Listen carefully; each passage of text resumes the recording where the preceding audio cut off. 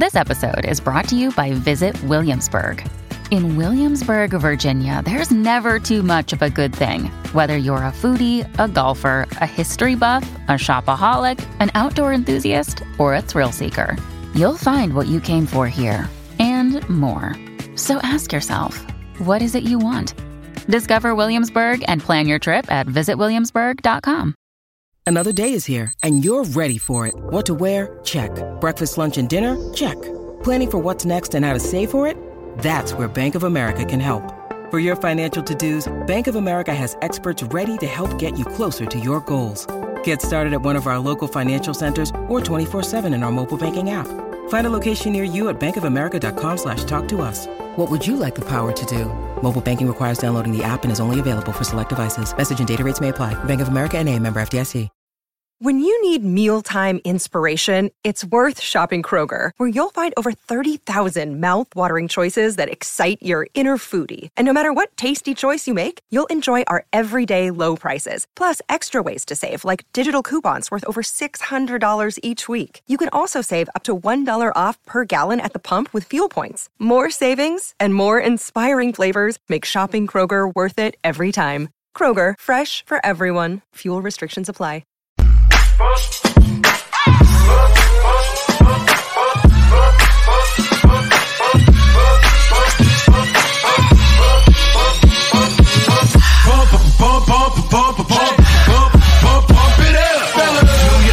Do my thing. I mean, do your thing, let me do my thing. Move that thing, mommy, move that thing. Come on, move that thing, mommy, move that thing. Do your thing, let me do my thing. Bump, bump, bump it up. Bump, bump, bump, bump, bump, bump, bump it up.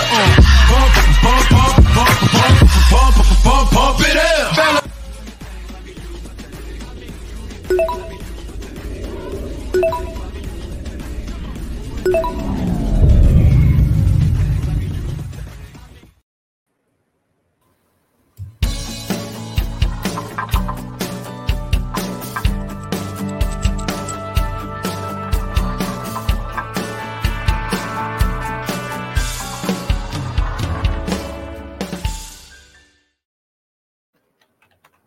Hey, everybody. Welcome to a brand new episode of the Creators Outlet with our special guests, old-time friends, not as old as me, but old enough, Steph Cannon and Matt Knowles from Insymmetry.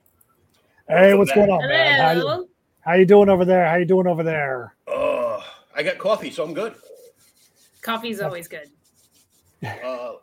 Like I've been doing recently, my name is Will, and I have a problem. Hey, that's good. Problem to that's have, good. you know. I mean, as a comic creator, we appreciate that kind of problem. And I sold 14 long boxes this summer too. So say bad, what? Hopefully, That's none of pretty our good. stuff was in that long box. No, just Marvel and DC crap. Ah, well, that's good. Forget that. Shadowhawk, how are you? Thanks for coming. So tell us what's going on. I know we're inside the last 50-some hours of the campaign. Yeah, man. We are actually in the 48-hour range. Just hit 48 hours for I Am Keto. It is our fictional Far East fantasy horror. I think Mortal Kombat and Soul Calibur meets Mad Max. It's been a crazy campaign. We just got done doing Ocala Comic Con, and Steph was here. She just flew back to California, got in late last night. Yeah. And so we are that. So I'm in Florida. She's in California. So we're back to trying to finish this thing strong. It's been a tough grind. The economy's really rough. The Kickstarter platform itself is really challenging right now, but we're having fun with it. We're really happy with all the support we've already gotten. And we're just hoping to end this thing off strong because we have a lot of stretch goals coming up. And we want to be able to give back to those people that have already been backing us. Yes, because I will be able to have another book up here on the shelf next to some other Insymmetry books that I bought a while back.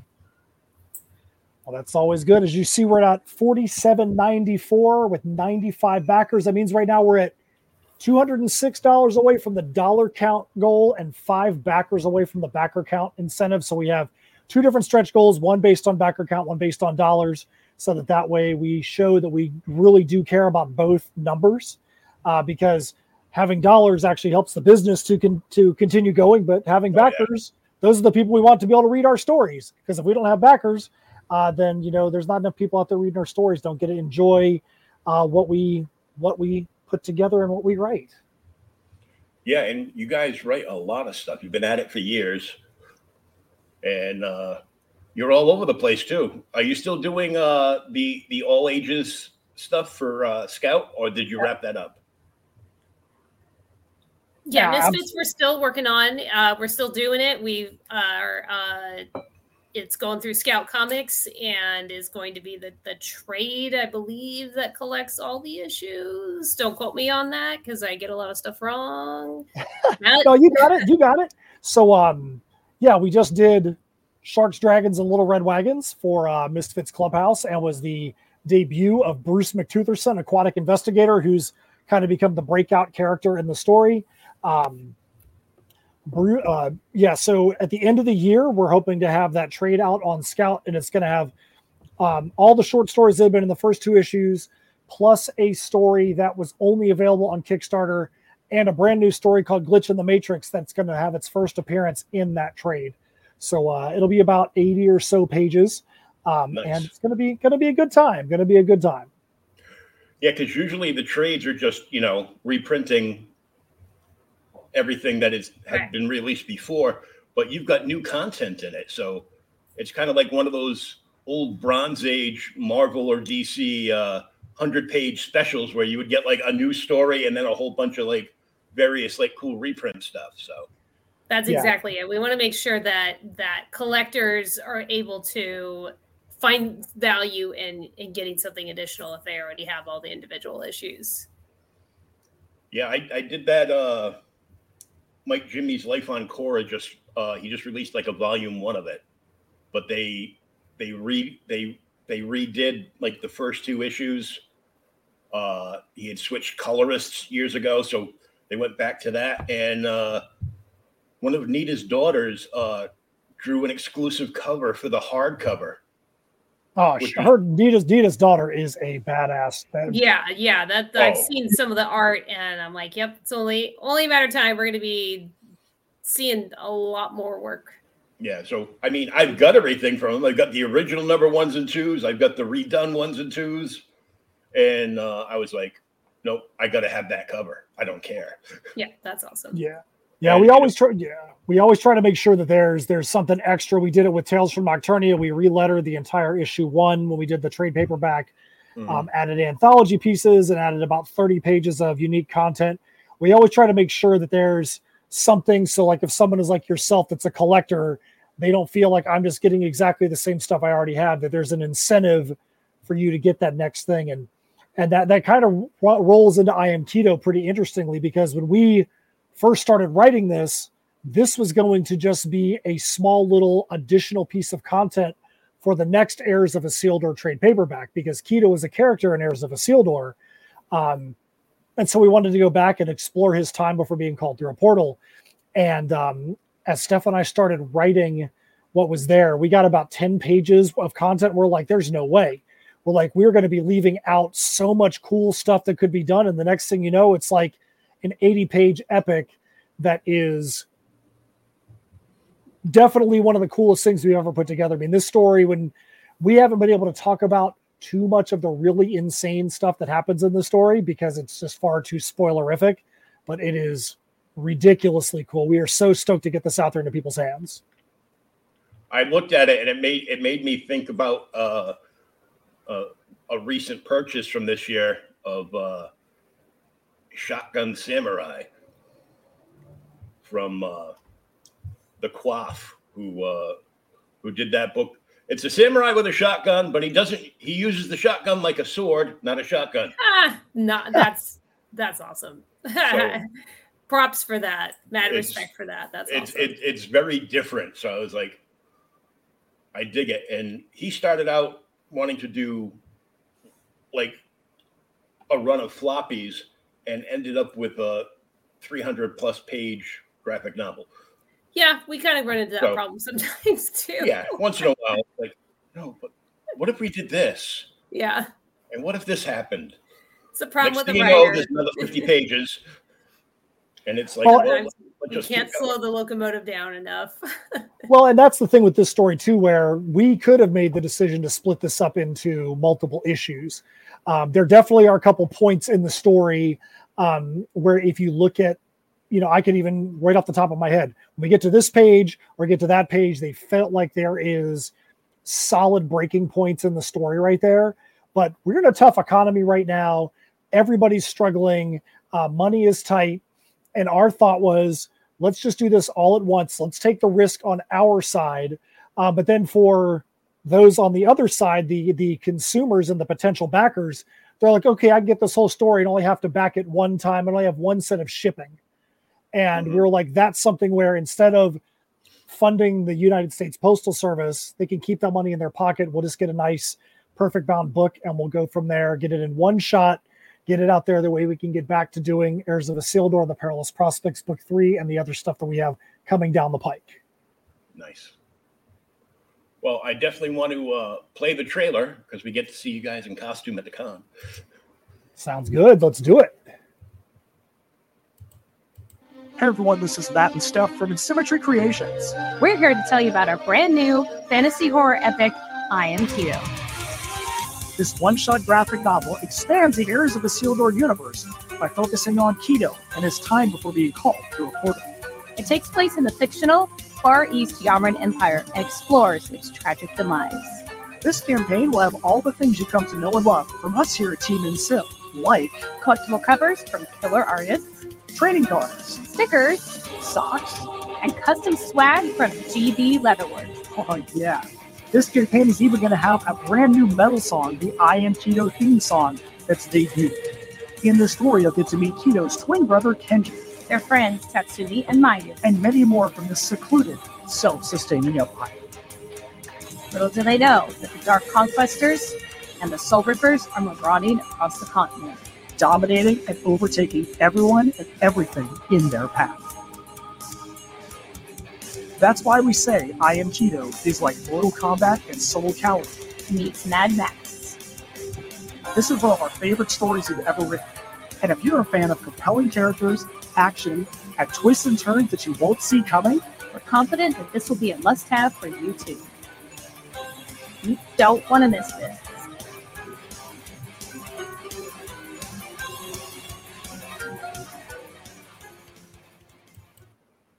Woohoo!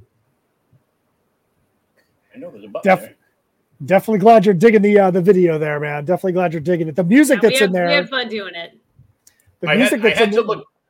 Yeah, I had to look twice at the video because the lighting on you with the purple on it. It looks like you weren't behaving, and Steph like slapped you. And left a- Well, you left a know, well. I mean, maybe that's what happened. yeah, I mean, that is. It is. it could be. You never Sometimes know. I have to slap them around a little bit, keep them in line. I'm not sure what's going on with my video. I'm not sure why my video is like at 14.4 baud modem. I just ran a speed test and my speed is great. So I don't know what's up, but I'm still here. I promise. So let's get into this. So you've got a featured tier, or do you? Didn't put a featured tier up there. We just started off with the, I think the featured tier is also something that's really new on Kickstarter. So I don't even know if that was even available when we put the campaign together. Oh, okay, so that's more of an IGG thing. Yeah. So we just started. Normally Kickstarter just runs it in the dollar, dollar amount yeah. lowest to highest. Yeah. So we have the PDF of the issues, which is 80 page. It's got the Waterfall Warriors cover from Chess and Gwen as the main cover. But with it being a PDF, you're probably going to get all the stuff in there anyways. The main individual tiers are $19 on the regular cover. And if you think about being an 80-page graphic novel, perfect bound, that's actually not that bad for something like that. There's 6 different covers for the campaign. You've got covers from Cara Moline, who worked for Buffy the Vampire Slayer. You got some facing covers. And then there's another cover in here which is the cover for Cordelia Divina, which we think probably is going to be your favorite cover there, Will. We think you're going to be liking that Cordelia Divina. So now I'm scrolling looking for the Cordelia. Yeah, she'll be there. You go, right there. Right there. She's a badass, but she's a badass. So, you know. Yeah, I kind of dig that. Yeah, we had to wait to debut that cover until partway through the campaign. One, we were getting it finished up, but two, we wanted to make sure that the other covers and the bulk of the story was able to get the focus for the first half of the campaign, and to let her, you know, when she came out, get the rightful attention that we knew she was going to get, just because of how she looks and because of the type of character that she is. So we wanted to make sure that, you know, both sides of it had a chance to get their time in the spotlight, so to speak. Yeah, and not just that, it's a secret cover. That's right. Yes. Secrets. Helps keep the enthusiasm up. Oh, this one's cool. Yeah, that's the dual serpents logo. That's the logo of the Yamrid Empire, which is the where Keto is from. We also have a lot of stuff. It's mostly on the tier side. I mean, on the story side where you can see it, but it's we also have the Dark Conquestors and the Soul Rippers, and they have the Soul Ripper logo, which looks kind of like a skull or Darth Maul in that respect. And we have a ton of merch that's got that on there too. Even some wacky leather work that GB Leatherworks did, where they built fully wearable masks of the Soul Ripper logo. Oh, nice. And the C&D covers together are connecting. So yes, correct. I love me a connecting cover. I was really excited that we were going to be able to do that again with this campaign, because I love covers like that. And part of the reason we did the connecting covers on that was because, one, you know, Alessandro just really wanted to draw the full breadth of what was there. Mm-hmm. But with it being perfect bound books, if you ever get a perfect bound book, you can't ever, like with a comic, you can unfold it like this and see the whole picture. Yeah. But on a perfect bound, you can't really do that. So we're like, you know what, we'll just put them side by side. That way you can see them in all their glory. Or if you wanted to put them in an 11 by 17 frame, you have the ability to do that. And all these are also available as metal covers as well. We love the look and the style, that feel of metal coverage. It just feels like you got a solid brick in your hand, and it just looks so solid. So every one of these is also available in metal as well. Nice. And this connecting cover is a lot more economically friendly than the last connecting covers I saw come out from, even though he's a complete badass, but the Alex Ross released like a triple set of connecting covers. And if you wanted them signed and graded 9.8s, they were $1,500 a piece. A piece? Like, oh my! A piece. I go. Oh my god! I go. Oh man! I don't like anybody that much. Yeah, I was gonna say, one can only hope we will achieve that level someday. Yeah. Well, we can hope, right? If we ever were selling something for $1,500, I promise you, it's going to be more than 2 connecting covers. I don't think that we would ever get to a point that we were going to bilk somebody for that kind of goodness. Yeah, I have a full set of leather armor in the book, $1,500. That's probably exactly what would happen. Well, there you go. Okay. So we've also got the cover B. Like I said, that's the one that was done by Carl Moline, who's done stuff for Buffy the Vampire Slayer. Of the Majutsushi, that is the Conjurers. They are actually basically like the inner circle of advisors for Emperor Okanakatu of the Yamrid Empire. Carl actually put the original art for that in this campaign as well. The tier is now priced at $379 if you get the original 11 by 17 art and one of all the covers. And for the kind of artist that Carl is and the kind of credentials that he has, we think that's a steal. I'm shocked that nobody's taken that tier yet. But then again, we also are in the economy we're in, but that thing's still sitting out there. And, you know, somebody's going to be lucky one of these days when they pick that up. And it's also something that if it doesn't go, you can frame it and put it on your wall until you want to add it back into another campaign. That's exactly right. Taught people. Yeah, exactly. Yeah, we were on a show the other night, and there was a discussion about that, about, you know, whether you want to keep the original art or not, because it's kind of it's a little of an emotional tug, because you're like, oh man, you know, I almost want this for myself, but I also want somebody else to enjoy it too. For us, one of the biggest problems that happens is when GB Leatherworks makes such really cool leather items. Yes. And then we're like, dang, we have them on our table to sell. And it's like, yay, we sold it. Oh, crap, we sold it. Oh, I already told them there's stuff that from them that I always want. I get a lot of, not everything that they make for us, but quite a bit, because I'm like, I have to have it. I had to have a dice pouch. I mean, come on. I'm a D&D player. I had to.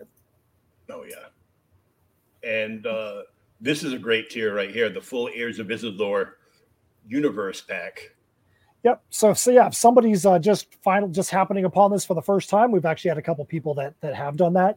If they want to be able to see Heirs of Isildur and that storyline, and then be able to see Tales from Nocturnia where that connects in, and I Am Keto where that connects in, they can. The thing we try to stress to people is the difference between Keto and Tales from Nocturnia is, in Tales from Nocturnia, you get to see what happened in that kingdom after Lovelorn / King Lucian was pulled into Heirs of Isildur.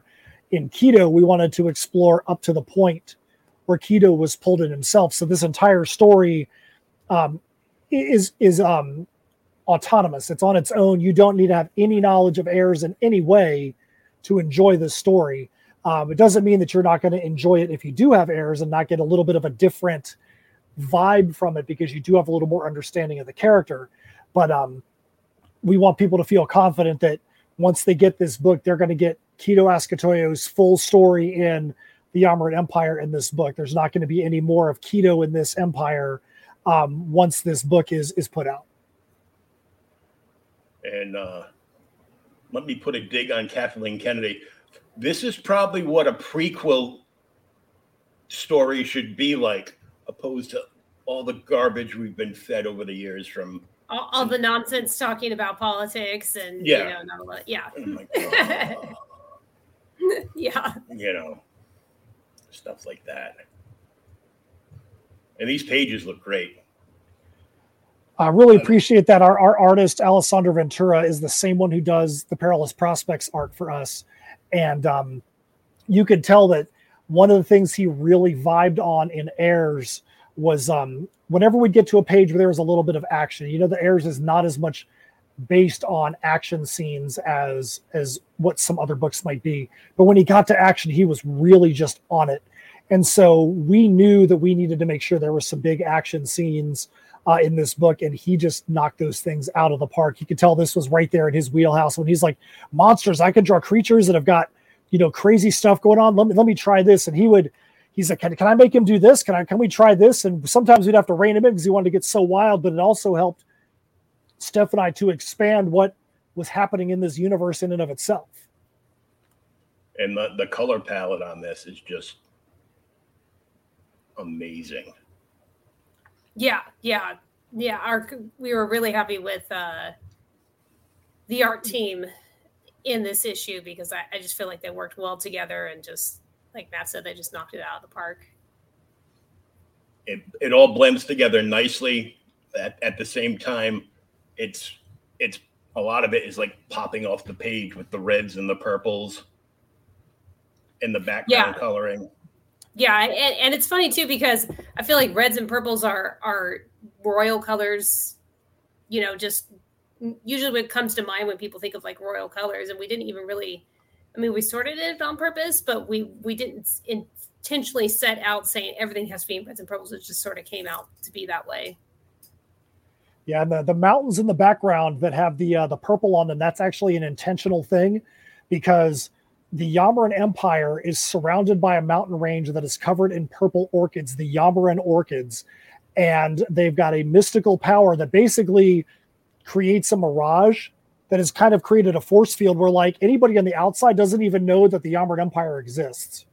So they get to live their entire existence inside this mountain range's protection. They are completely self-sustaining. They don't have any need or desire to go outside those walls. All the food, anything that they need is right there, protected with the mountain ranges to the north, serpents of the sea to the south. And so they've basically lived the entire existence in the world, but completely separated from it. So that's why you look at those mountains and you see they actually have that purple tint to them. It's not a coloring mistake. That's an intentional thing in the story. Nice.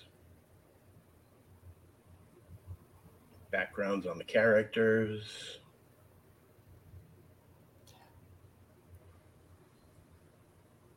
Oh, they look mean.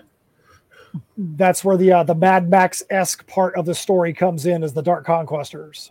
Yeah, I was gonna say, I'm like, I've seen creatures like this before.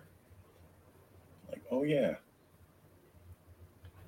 So where we pick this story up is we're basically looking at a group of friends, Kenji, Tatsumi, and Mayu, who are all the firstborn in their household. And in the Yamaran Empire, that holds a special seat of relevance because the firstborn in their 21st year gets a chance to audition for the emperor to see if the emperor wants to choose them to be a part of his elite guard, like his top security team, the top guards in the empire.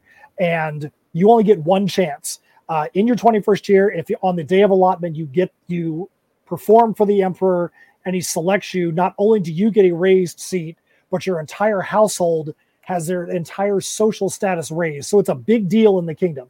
So alongside them, you have Kido, who is Kenji's twin brother, who is only a few minutes younger than Kenji.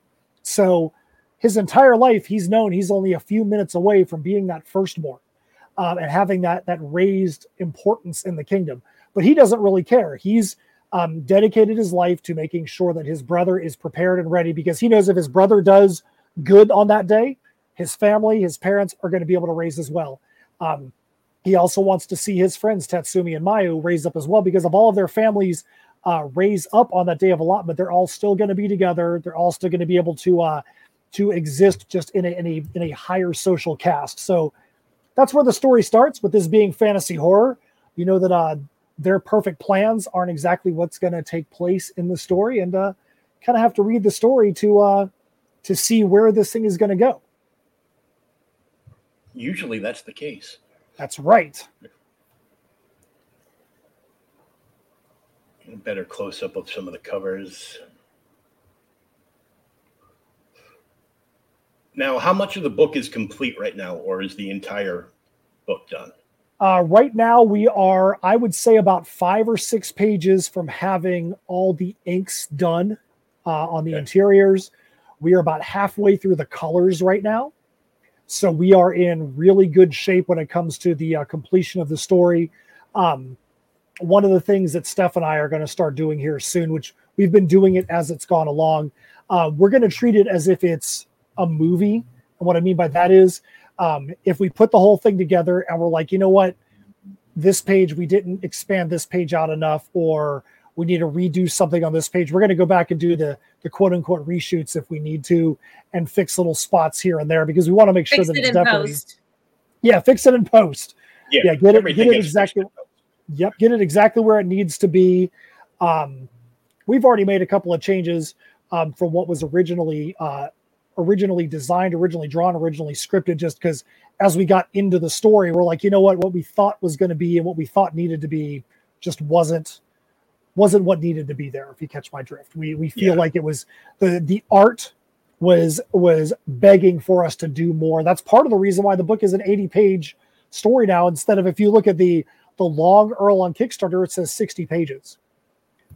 Because as we were putting the story together, there was a few points that we were just like, you know what, we're going to be doing the story a disservice to have this be 8 pages compressed on a page. We need to turn this into 3 pages. Oh yeah. So currently it's 80 pages. It could be more. It could be. I mean, I definitely don't want anybody thinking they're going to have more than that once the book comes out, but you never know when it comes to all the extras and the things like that we put in. We always try to make sure there's character profiles, and call them expand and understand, so that if somebody doesn't understand the nuances of why X or Y is important, we try to put that in the book and make sure that like in Tales from Nocturnia, they may not have realized that like 2 characters were brother and sister, or why that was important. We tried to make sure that was in the book as well. So if somebody wanted to dig a little deeper into the universe, they had that opportunity. Yeah, you guys have always put like extra like world building stuff that you used like in the back of the book.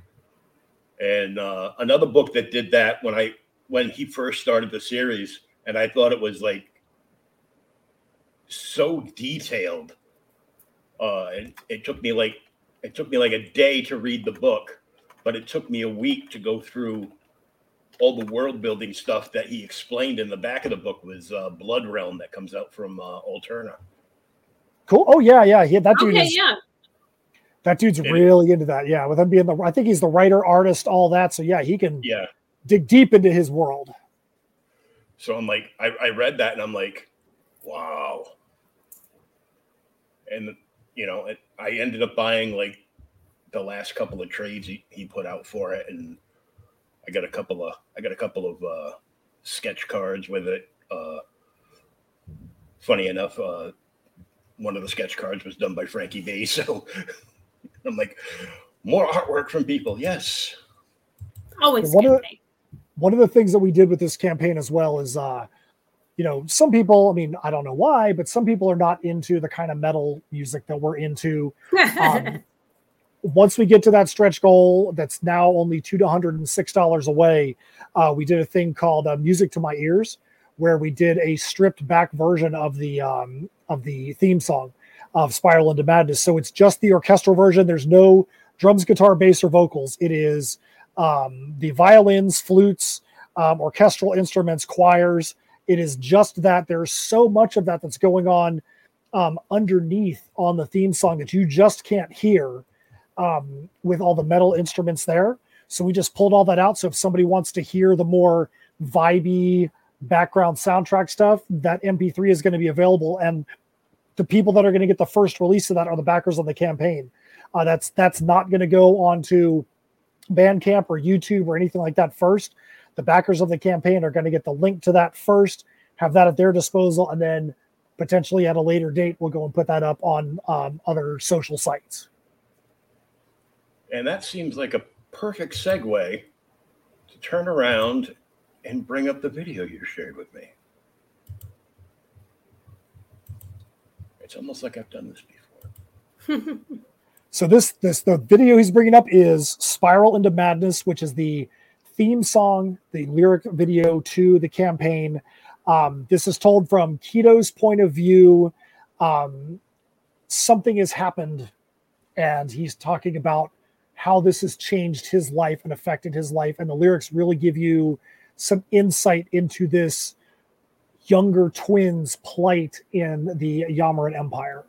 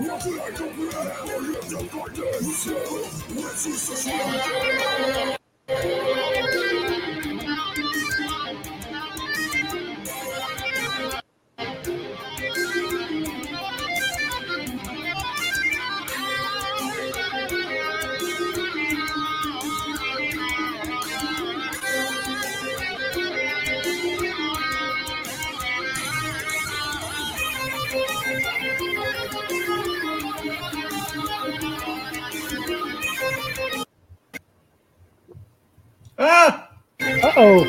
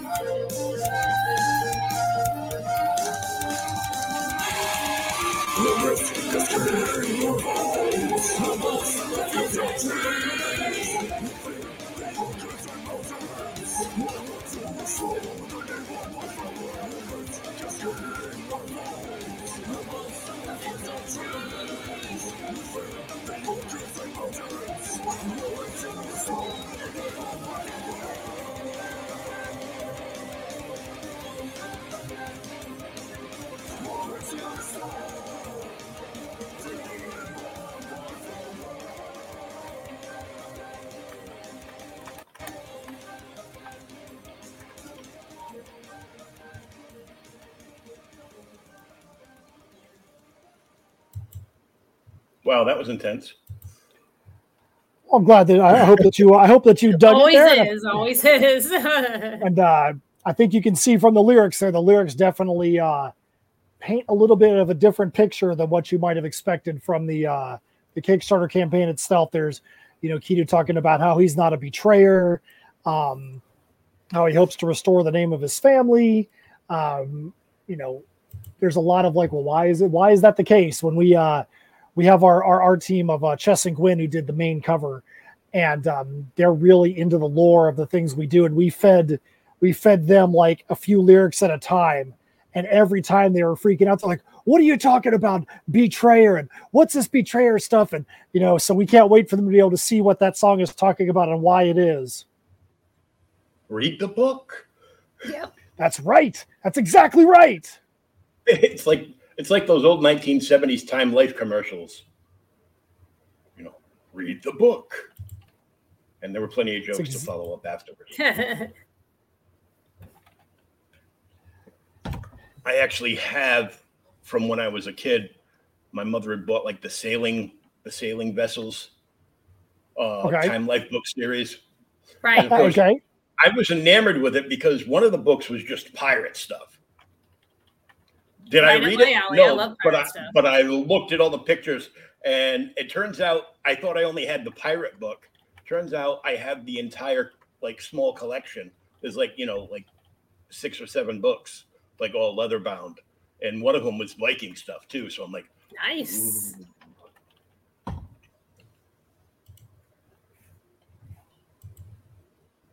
I'm like, oh.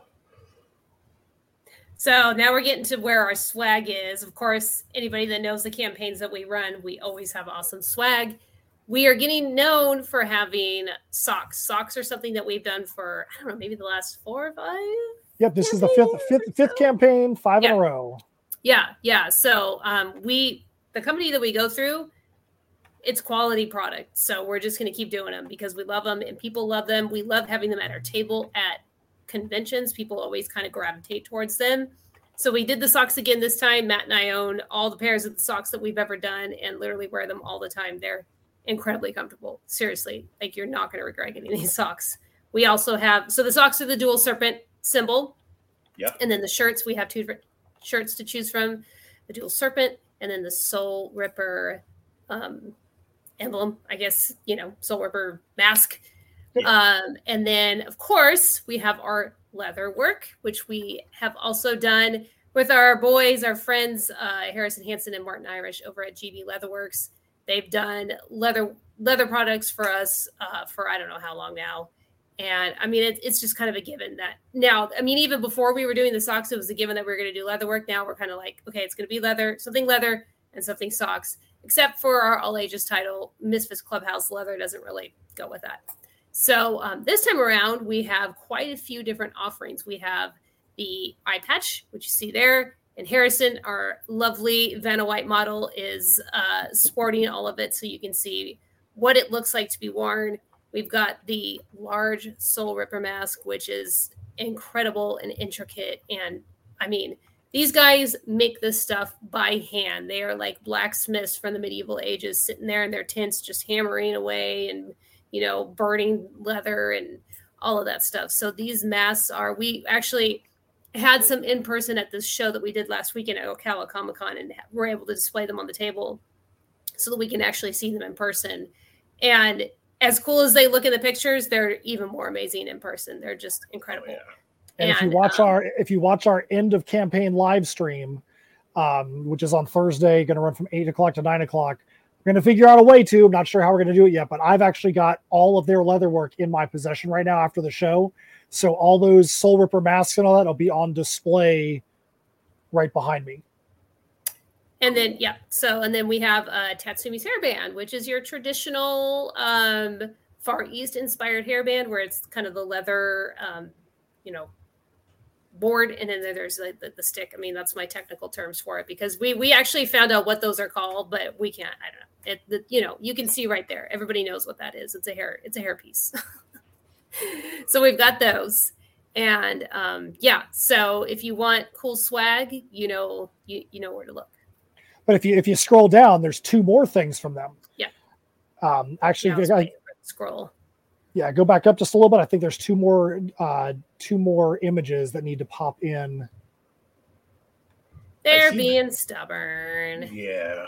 So we have the big mask, the big Soul Ripper mask, but we know that not everyone has the space or the money to get such a large item. So the boys at GB came up with the head shrinker masks, and they're not even really masks, because really, unless you're, putting on your pet lizard or something, it's not going to fit on a human head. But they're little miniature versions of the mask, because we've had, for our Tales from Nocturnia campaign, we had these incredible dragon masks, and then they did these little keychains, we call them the baby dragon head keychains, because they literally are a little dragon head.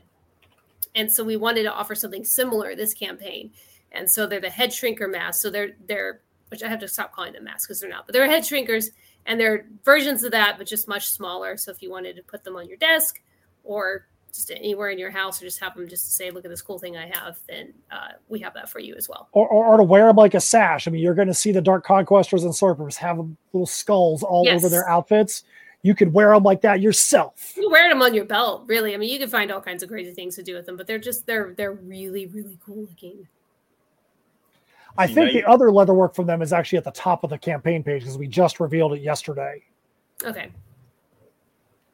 Well, let's run up to the top real quick. I think I put it up there. So go scroll down just a little bit. It's probably another picture that's missing right here. Yeah, it's right there is what it's supposed to be. Try hitting the refresh. Yeah, try hitting the refresh button and see if it'll show up. That's really weird. Yeah, it should be there. What in the heck? Now the internet, you know how it goes. We can still describe it for you guys, though. Yeah. Well, it's my $10 internet. Sorry, $10 internet. Sorry for making pictures that are so big. So what it is that there are leather pouches that we had made for our Last Heirs of Isildur campaign.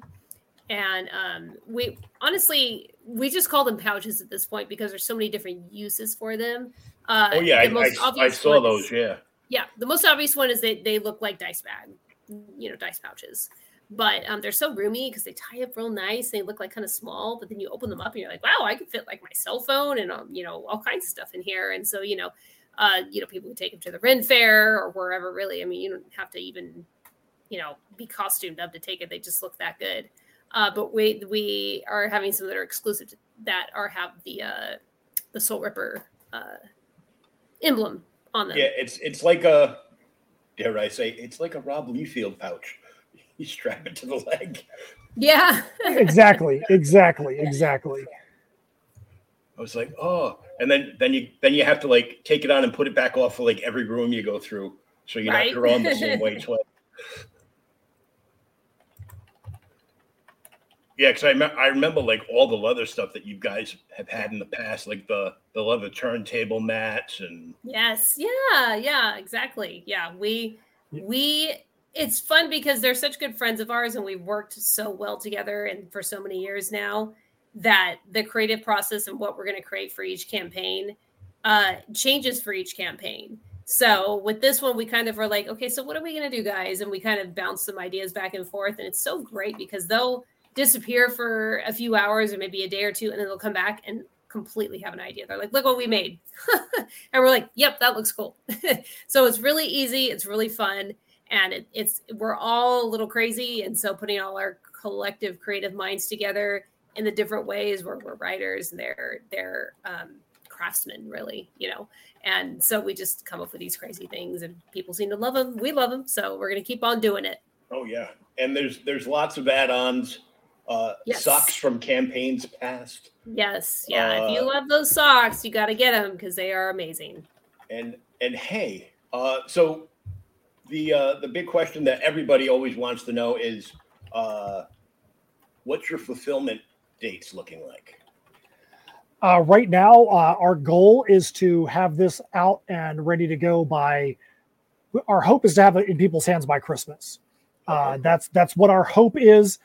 We don't want to, stake our right arm or our left leg on there or our breaking 2 fingers because Steph's already done that. But that is what our goal is. And we've actually had discussions with our suppliers and with our artists and all that, letting them know that that's where we want to be. And that we think that that's a potential actual doable goal. Cool. Because then I can say, you can order all these different socks in the drop-down menu and they're perfect for holiday gifts. That's right. They fit in the stocking. They're stocking stuffers. Yep. Well, and the one thing we will say is this: if somebody did say, "Hey, you know what? I do want to get a pair of Bruce McTutherson socks, or some Air socks, or something like that," that's part of our stock that we have in. If something happened and we weren't going to be able to ship your book at Christmas, we would take the hit and we'd make sure you'd have those other things in your hands, because the last thing we want to do is complicate what's under your tree if we have a hiccup there. We don't think that that's what's going to happen on our side, but we're not going to be the ones taking that chance on your behalf. But always with anything, anybody can message us and ask questions. If you're having trouble figuring out what you want to add on, or you're not quite sure, or if there's a situation like Matt just mentioned, just message us and we're happy to work with you. Oh yeah. And I will say, you guys are one of the most active updates, mailing everybody out, through the campaign link to let everybody know everything that's going on, like every step of the way.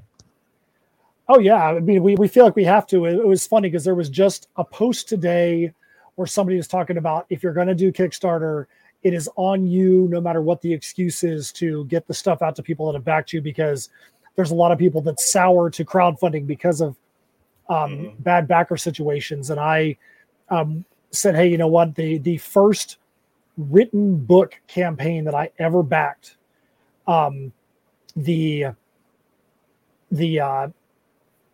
book has never come out, and the writer started to started to gaslight the people, saying, hey, where's our stuff?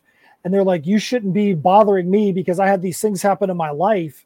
And, I've got to do this. It's like, no, you took my money 6 years ago. Oh, I know what campaign that was. Yep. You need to make this right. And so that's, we really feel a responsibility because it doesn't matter if you're a dollar backer, a PDF backer, a huge backer, somebody is taking their time and their hard-earned money to support what we do.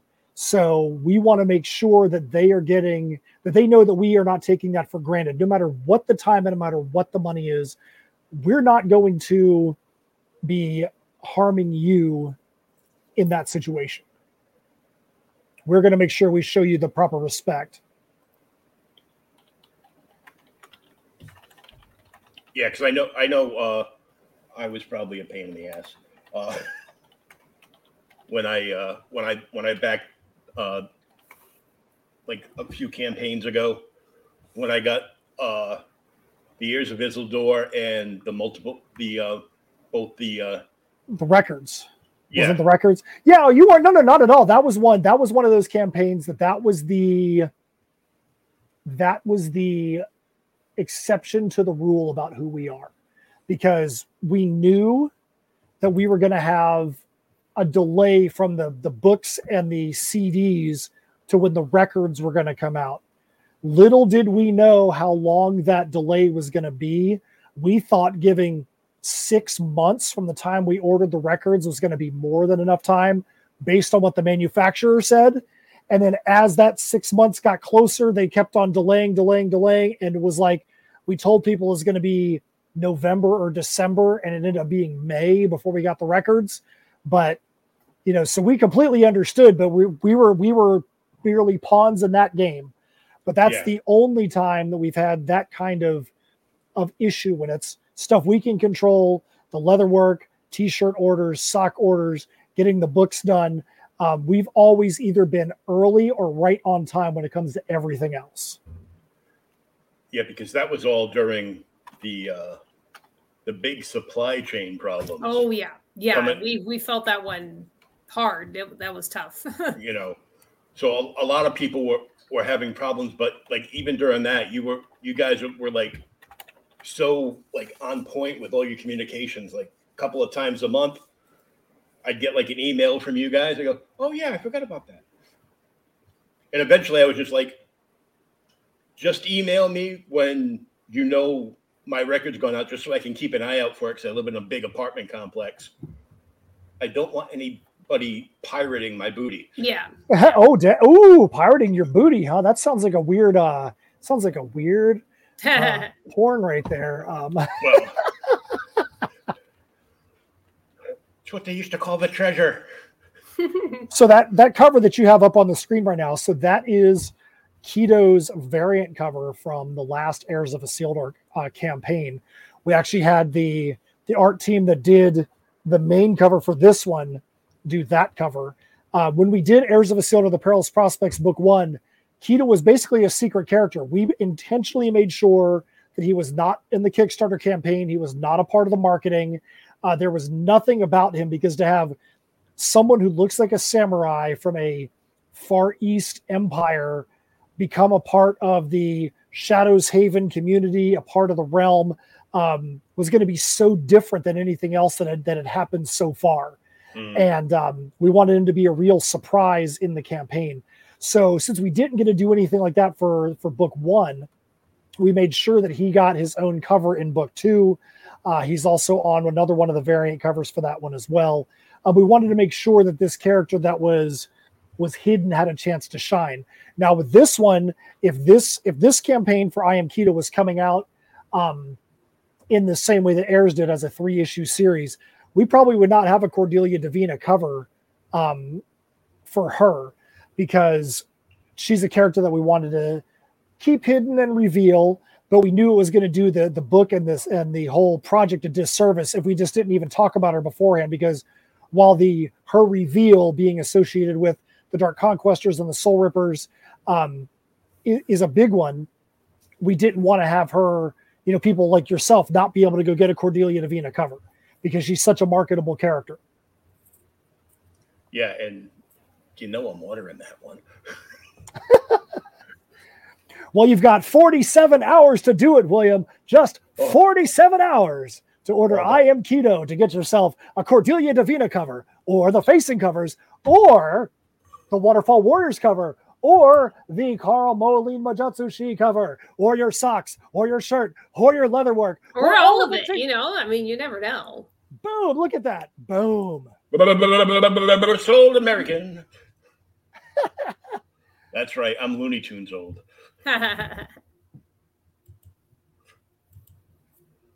That cover is just sick with all the faces reflecting in the sword. Yeah. When the girls put that together, when Chessingwood put that together, they actually sent us like 6 different variations. They're like, oh, we can try all these things. And we're like, this sucks. We're like, you got too many good options. Good. So like, yeah, they ended up with one of these. There was a store variant cover. There's another one that we have that's just still kind of in the weeds that they did. And then when they put together the one for Waterfall Warriors, we're like, yeah, this is not knocking it out of the park. And then the colorist, Marcos Rocha, nobody thought about that being a nighttime cover. And when he colored it, he's the one that's like, let me try this as a nighttime. And we all were like, dude, this looks freaking sick. This rocks. So we were, he took something that Steph and myself and Chess and Gwen had a specific thought process on, and he completely turned it on its head with this coloring, which is so cool when you can see different people in the creative process be able to do that and kind of like reframe the story. Oh yeah, for sure. Cover F. So tell us, after this, what's the next project you guys are looking at? We're going to be working on, so we can keep an eye out for it. So the very next thing that's going to happen as far as releases go is you're going to have, most likely it's going to be the Scout Comics release of the Misfits Clubhouse trade with that exclusive, with that brand new debuting story, Glitch in the Matrix, which the way that thing is drawn is probably now one of our favorite Misfit stories. I think is so freaking cool. You're also going to have Cthulhu Invades Neverland that just funded on Kickstarter. That one is going to hit the shelves as well. So that's going to be the next 2 releases we're going to be a part of. But then after that, the next book we're actually going to be working on is going to be Heirs of Isildur, The Perilous Prospects 3. We can't wait to get that one moving forward, where that script and that story needs to go in issue 3. We are so stoked because we've basically built up this big what's going to happen in books 1 and 2, and then we get to go cash in a lot of those things in book 3, because book 3 is basically going to be the wrap of the Perilous Prospect storyline. So we can't wait to be able to get in and actually get that thing wrapped up. It took me forever to read the first trade. It's meaty. There's a lot to it. Meaty.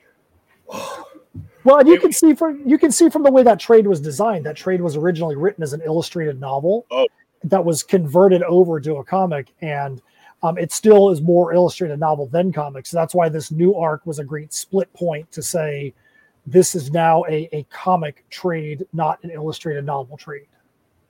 Yeah, because it read like a prose novel printed on comic book paper. Yes. Yes. It was like, wow. kind of like when you would buy like the Conans from Dark Horse when they had the license, and you get to the back and there would be like an 8-page excerpt from one of the actual novels that they would like basically re-edit it and put the entire like 200-page paperback into like 8 pages. That sounds wild. That sounds wild. It was kind of like Reader's Digest does Conan or something, Well, yeah, we definitely are not doing anything that is that much prose anymore. But that just goes to show why Steph and I are working together. She came from the comic world. I came from the poetry and lyric writing and the prose side. And that is the reason why the comics actually look like comics now. If it wasn't for the partnership, then Misfits wouldn't be what it is. Heirs of Isildur wouldn't be what it is now. I Am Keto surely wouldn't be what it is now. But that's the two sides and the two thought processes cis coming together, the yin and yang linking together is why it is what it is now. Yeah, it's you guys have also got me looking out for other comic book campaigns with vinyl on it. They really are. Yeah. It's a thing. Sorry, not sorry. Sorry, not sorry. I actually scored an old hi-fi system that has to be repaired. So I'm saving up to get a brand new Technics 1200 to replace the original record player that was in there. Oh, nice. I've already replaced the wiring and the speakers in it. I got it for free off of Facebook Marketplace. Somebody was moving. They go, well, I'm in a wheelchair. If you can drop it off here, I'll take it. Done. Nice. So I'm like, once I get the album in there, it's this band. It's fronted by a female singer, and they've been doing stuff with the new Valiant comics. Okay. So they've been like writing. It's very like rock opera. What's the name of the project? I can't get to it right now. Is it a Sound of Thunder? That's the one. Yes, that's the band. Dang, how you like that for a guess? Nice. They did a song specifically around Shadow Man. Okay. And one of the it was like, all kinds of special vinyl, like you guys did, like glow in the dark vinyl and cover, and like this 30-page book about the album, inside the jacket, and in the books they did them like the old V1 stuff when Jim Shooter had started up the original company. So it had the original Shadow Man logo on it, and it was done with the band on the cover with Shadow Man. It was a homage to Master of Puppets. Okay. Yeah, cool. Okay. Yeah, if a Sound of Thunder is who it is, their campaigns, man, they blow my mind when it comes to the number of backers and dollars they get in their campaigns. I'm always impressed when I see their campaigns come through, because I'm like, damn, they're killing it. It's difficult to do a music and comics campaign, but they crush it. Well, I think most of their backers all come from a good portion of the backers, percentage wise, comes from the music side, because when they started putting out albums, all their albums were 100% crowdfunded. So they're 100% independent. They can't be canceled because they own everything. That's always a good thing. They're not beholden to a publishing label that'll make them do stuff. They can just do what they want to do. That's true. That's the way to be. 100%. So I want to thank you guys for coming on. Thank you so much for having us. We always appreciate you taking the time to have us on your show so we can promote our stuff. Absolutely. I hope that your health is doing all right. I see you got a Boston Bruins shirt on, so hopefully you're not a New England Patriots fan. I would say I feel for you for your loss the other night to my Dolphins, but then again, I don't really feel bad about that. Yeah, they didn't squish the fish. No, the fish did the squishing. Yes. So yeah, no, I used to be a football guy when I was younger, and I was a Broncos fan for a long time, and then I just didn't, as of like about 10 years back, I just didn't give a damn about football anymore. Hockey, on the other hand, I can see you. You're in the hotbed of hockey up in that area. That's true, area that's the hotbed of hockey. I've met the majority of like the late 60s, early 70s players. Oh, wow. Okay. I've got pucks signed by them, and nice. Everything else. I actually stepped on Bobby Orr's foot. Well, that's a weird flex. Whoops. At the when they did the first Winter Classic again, like about 15, 20 years ago, they set it up at Fenway Park. And they set up a small skate arena way off to the side for the kids. And me and my cousins were there. We would drinking, enjoying ourselves. A little cold, but we were just walking around, and we're just looking at everything going on. And I took like a step backwards, and I started saying, "I'm sorry," and I spun around. I'm like, "Holy shit, you're Bobby Orr." And he's like, "Well, that's what my grandkids tell me." I go, "I grew up on you, not physically, but metaphorically on the TV, because I was born in '69. He was, pretty much done with his career by then. But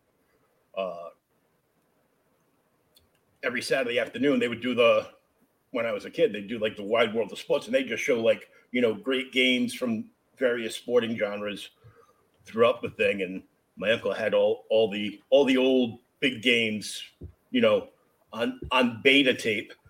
Oh, wow. That's going back for sure. So, he put them on and watch them. And I used to watch them at his house all the time. So I've met, just about everybody. Some of them have passed since I've met them, but, Well, William, we really appreciate you having us on. Yes. Right now, we're actually now only $181 away. I did have a backer during the show, $181 and 4 backers away from the 2 different stretch goals. We do have, if we were to get to those stretch goals before the end of the campaign, we do have a couple other ones set up. But you know what? We'll talk about what those are when we get there. But we are super stoked about where the campaign is and the fact that we have the support that we do. We just hope that more people are going to jump in before the end and become a part of the Empire, because the Empire needs you to join it. The Yamaran Empire wants you guys to come in from the outside and become a part of the Empire alongside us, so that we can get this story out into as many hands as we possibly can. Oh, 100%. Thank you guys once again for joining me. Thank you so much. Guys, go check this out. The URL is in the chat, and it's also in the description down below. And where can everybody follow you on social media? The easiest thing to do if you're not going to tinyurl.com/IamKeto is to go to linktree.com/Insymmetry Creations. And all the links you need for us are there, whether it's for the different titles we have, the Bandcamp page for the music. There's links to where our next live appearances are going to be, to all of Steph's articles that she writes for Fangoria, Creepy Kingdom, Horror Buzz, all the different places there. So that's the place to go, is to linktree.com/Insymmetry Creations, and it'll take you to all of our social media accounts. Awesome. Guys, thank you so much, and we'll talk soon. Thank you.